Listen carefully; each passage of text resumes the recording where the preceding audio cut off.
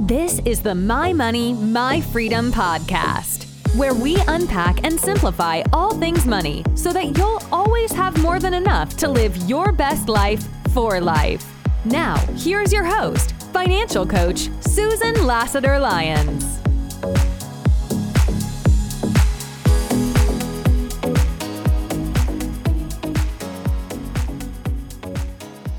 Gender equality, am I right? Supposedly we have it, and by we, I mean women, but sometimes I'm not so sure.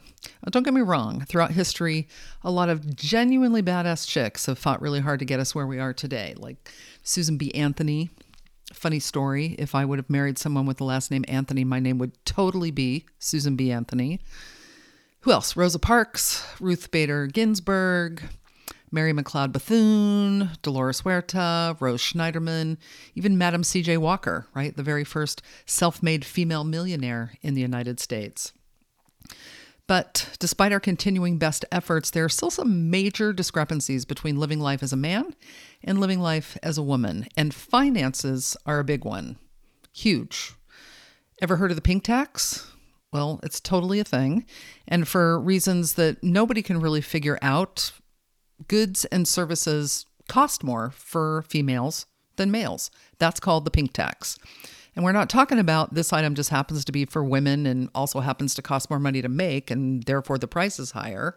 No, we're talking about the exact same items that are sold to men for less money. Everything from razors, clothes, toys, personal care products, the list goes on and on. I mean, these are items that take literally the same amount of money and resources to produce for both men and women, but they're sold to women for more money.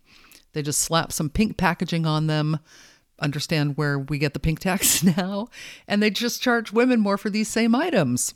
I was a co-founder and an early investor in a company called Tomboy Tools many years ago, and we developed and marketed a line of power tools specifically for women, in that they were a little smaller and easier to handle, but just as powerful. Now, there were tools that were marketed to women already, like drills and stuff, but they were all really cheaply made, and they were all pink. We hated that so much that our slogan was literally no pink tools. It was like we had a picture of a pink drill with a circle and a line through it, like the international symbol for no. Now, the pink tax doesn't just influence the products we buy, but it directly impacts how much money we have throughout our lives. The New York City Division of Consumer Affairs did a study in 2015 called From Cradle to Cane, the Cost of Being a Female Consumer.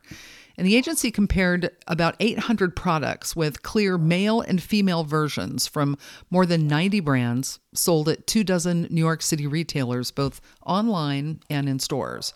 And they found that women pay more than men nearly 42% of the time. That's $1,300 in extra expenses per year for women. Now, on average, they found that women's products cost 7% more than similar products for men. Specifically, 7% more for toys and accessories, 4% more for children's clothing, 8% more for adult clothing, 13% more for personal care products, and 8% more for senior and home health care products. And one of the screenshots in the study was from Target.com, and it showed a Radio Flyer scooter. It was called My First Scooter in red for $24.99. And right next to it was a Radio Flyer Girls My First Scooter in pink for $49.99. It's literally the exact same scooter, just $25 more in pink. Levi's 501 jeans for men are $68, and the exact same jeans for women are $88, $20 more. I just had this experience last week. I was at a deodorant, and I normally use Degree Ultra Clear Black and White for women. It's the one that has the little picture of a black dress to show that it doesn't get white marks all over your dress, I guess.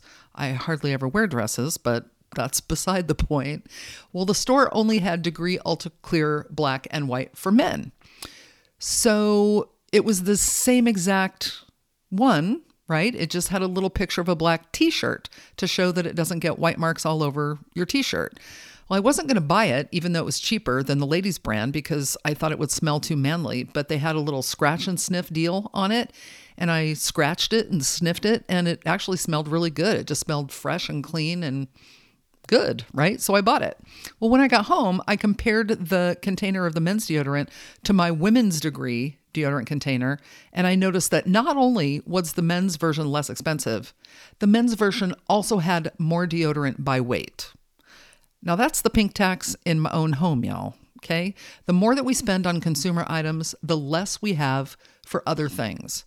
Combine that with the pay gap and the fact that women live longer than men, and suddenly we're going to need a whole lot more money for retirement than men do. So let's talk for a second about the pay gap.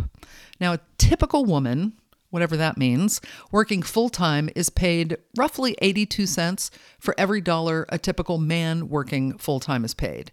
And the gap gets even wider for women of color. And add this all up, and that means that collectively, working women lose out on more than $500 billion per year. Oh, and here's another nifty little stat I found while I was researching this. Women with bachelor's degrees working full-time are paid 26% less than their male counterparts. And even though women in the U.S. now earn more college and postgraduate degrees than men, they also hold nearly 2/3 of our nation's outstanding student debt, about $929 billion worth. Now, the bottom line is that when women are paid less, it means that they make less money over their lifetimes. And when you make less money over your lifetime, you've paid less into the Social Security system. And when you pay less into the Social Security system, you receive less Social Security benefits. Can you kind of see where I'm going with this? Now, as a society, we've created not just a gap, but a ginormous valley between the financial success of men and the financial success of women. And on top of all of this, women on average live 5 years longer than men. So that just means we need an extra 5 years worth of retirement money to live on. Now, all these factors add up to mean that women have to save exponentially more money than men do. We're paid less while paying more for the same items. We're less likely to receive high-paying jobs. Saving for retirement is harder and less efficient. So what's the solution? Well, society isn't going to change overnight. So as usual, we got to take things into our own hands. We need to learn, strategize, and just conquer the world. Easy, right? Well, the good news is that research shows that even though they're often less likely to invest, women actually make better investors than men.